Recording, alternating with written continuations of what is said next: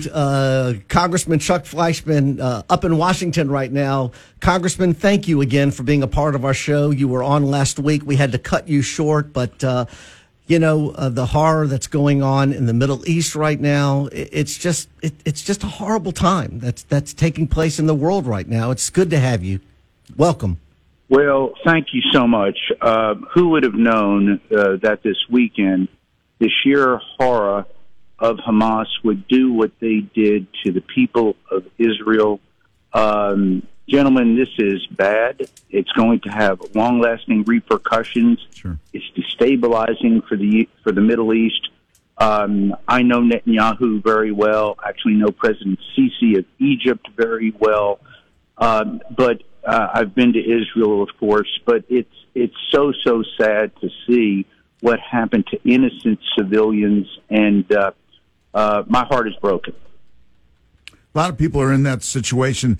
I saw an interview with Kevin McCarthy yesterday, the former Speaker of the House, and he was about as good as I think I have ever seen him. He said, here's what needs to happen on this specific thing. And again, it was, we need to get a speaker, and we need to make sure that our military, the government doesn't shut down so our military people can get paid. How can you have people that are going to be in the Middle East or whatever on ships, protecting that area and not knowing if their family's going to be, thrown out of their house or whatever. So, there's things the United States of America needs to do at this point in time, and I don't think we as a country can be slowed down by not having a speaker right now and getting some things done. Am I right?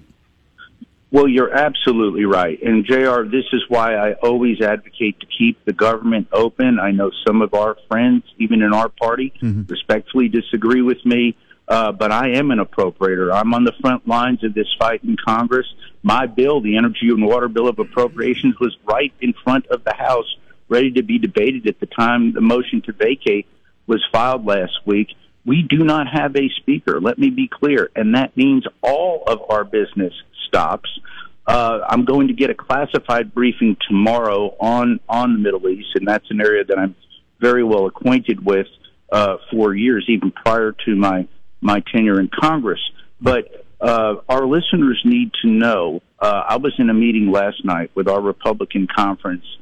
It's going to be difficult. Tonight we're going to have people who want to be speakers stand up and be heard, but we have 221 Republicans. Democrats are not going to help us, so they say. So we're going to have to get a speaker who can get to 217, and that is going to be difficult. Right now, neither Scalise nor Jordan, both great friends of mine, have the votes, but we're going to have that introspective look and come up with a speaker. Is there two questions. Is there a compromise candidate, or are we going to go back and forth between those two? And my second and probably more important question is, what should the U.S. response be at this point to the Middle East? What would you recommend happen right now as far as our military or money or taking the whatever, $6 billion, freeze it again or whatever? What would your response be, or what would you recommend? I'm going to answer your second question first. Okay. As you know, JR and Jed, I have been a longstanding, strong supporter of Israel. I was the one who literally shouted down Tlaib in the last Congress when she wanted to defund the Iron Dome, and the Democrats were actually hiding behind her. Pelosi got that tucked into the bill, and they got up and they realized what they did, and I was arguing against them for doing that. And she stood up and she said, that's exactly what we're doing. We're taking Iron Dome funding out. The Democrats went into full retreat. They put Iron Dome, thank God, which is that defensive mechanism that shoots down these missiles. So I've been a long-time supporter for full funding for Israel. We're going to have to give them more aid. We have to be honest about that. We've got to give them more military and humanitarian help. We've got to be unequivocal. Israel is our ally in the Middle East. Israel is our only true friend in the Middle East. We have other friends.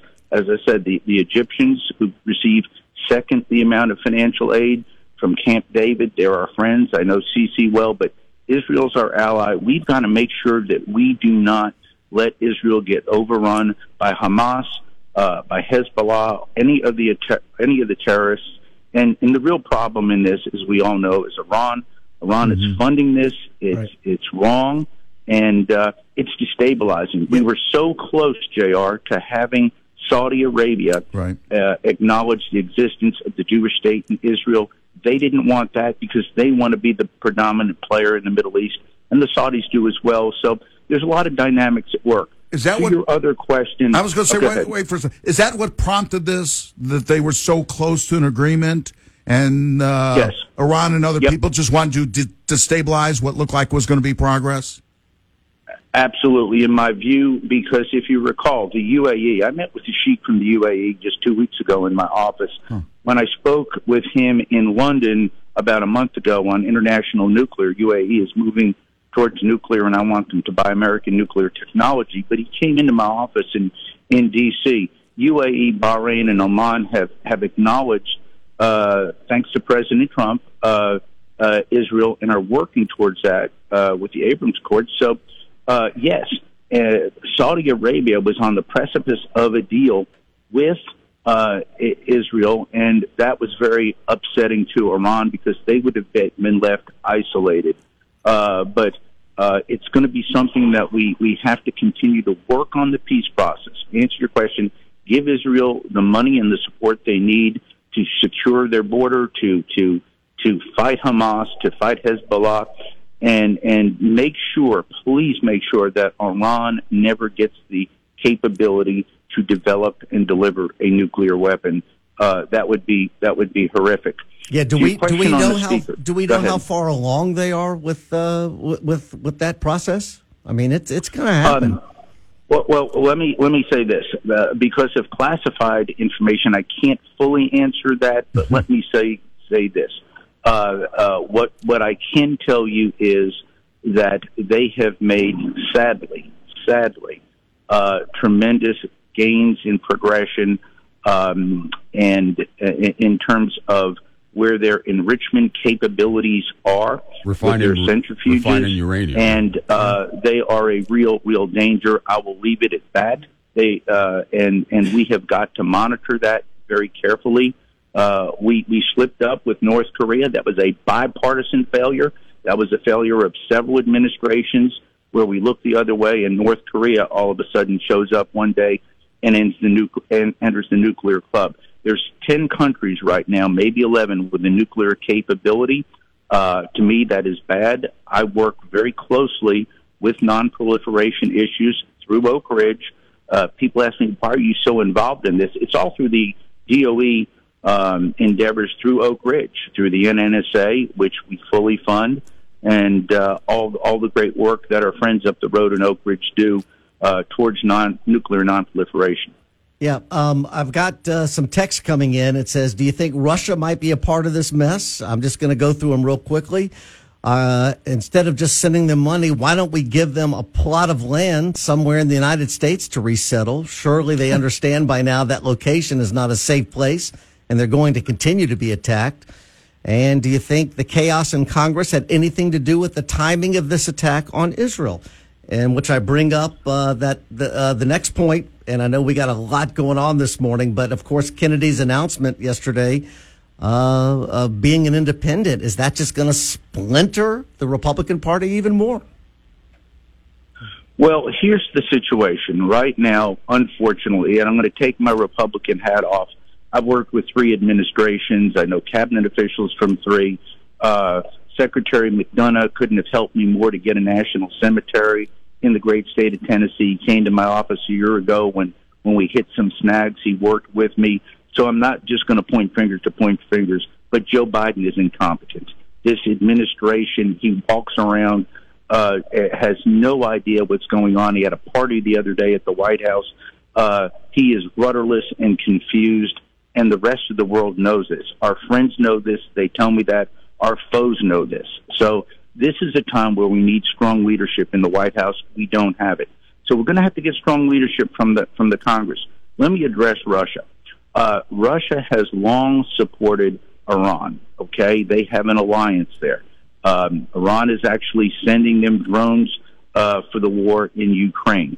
I don't think Russia is directly involved in this, but traditionally, go back when Russia was the Soviet Union, they were always on the wrong side.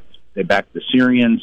They backed the Arab attacks on Israel in 73 and in 67. So they've never been a good actor in the process, but they do have influence in the area. And so to say that they're directly involved, probably not, but they're on the wrong side of this, just like I think they're on the wrong side of Ukraine. I've supported Ukraine aid because when you have someone like Putin who would actually say he would consider using a tactical nuclear weapon, that's a non-starter. We can never have that rhetoric. I know a lot about nuclear weapons. That's what I do in Congress. That's what I do for the American people through the NNSA, through the Department of Energy. We fund the development of that, and we never want to see the use of a nuclear weapon, tactical or large scale, in our lifetime. It would be devastating. All right, Congressman, Speaker of the House. I'm going to Vegas. Speaker of the House. I'm going to Vegas to bet big money. Who should I bet on? Right now, I think Scalise, but Jim Jordan is a friend of mine. Neither have the votes to get to 218. Right. There's been some talk about whether or not Kevin McCarthy is going to get reintroduced. That's a possibility, not a probability in my view. But some of our conference last night were adamant that they wanted Kevin back. I just don't see how he gets those 8 votes, and we're going to get no help from the Democrats. And by the way, I'm not chiding the Democrats for that. I chide them about a lot of things because somebody came up to me and said, "Well, Chuck, some of my Democratic friends, would you have voted to help Nancy Pelosi?" Heck no, I would not have if the shoe were on the other foot. So that kind of woke me up a little bit. It's like, come on, guys, give us a few votes on your side and save Kevin. It was not there. It was a sad, sad day. We've never vacated the chair, ousted a speaker in our history. Right. And now the House is literally left without an ability to do anything. Hey, real quickly, Robert F. Kennedy Jr., a viable candidate? Yes, no? Not a viable candidate, a viable voice. The Democratic Party, like the Republican Party right now, is splintered and fractured. Joe Manchin may be getting into this. I know Senator Manchin very well.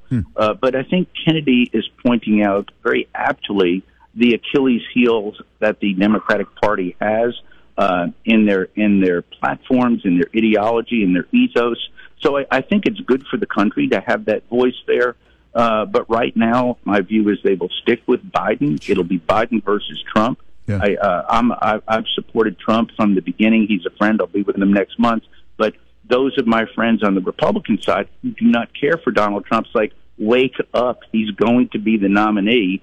Get past that. And that's a hard thing for some of my Republican friends. But when right now, the way I look at it, it's going to be Trump versus Biden. It's going to be a knockdown, drag out, and it's going to be too close to call. And ugly. Congressman, always enjoy your insight, and look forward to talking to you some more. Thank you, Congressman. Means a lot that you called in. I appreciate it very much.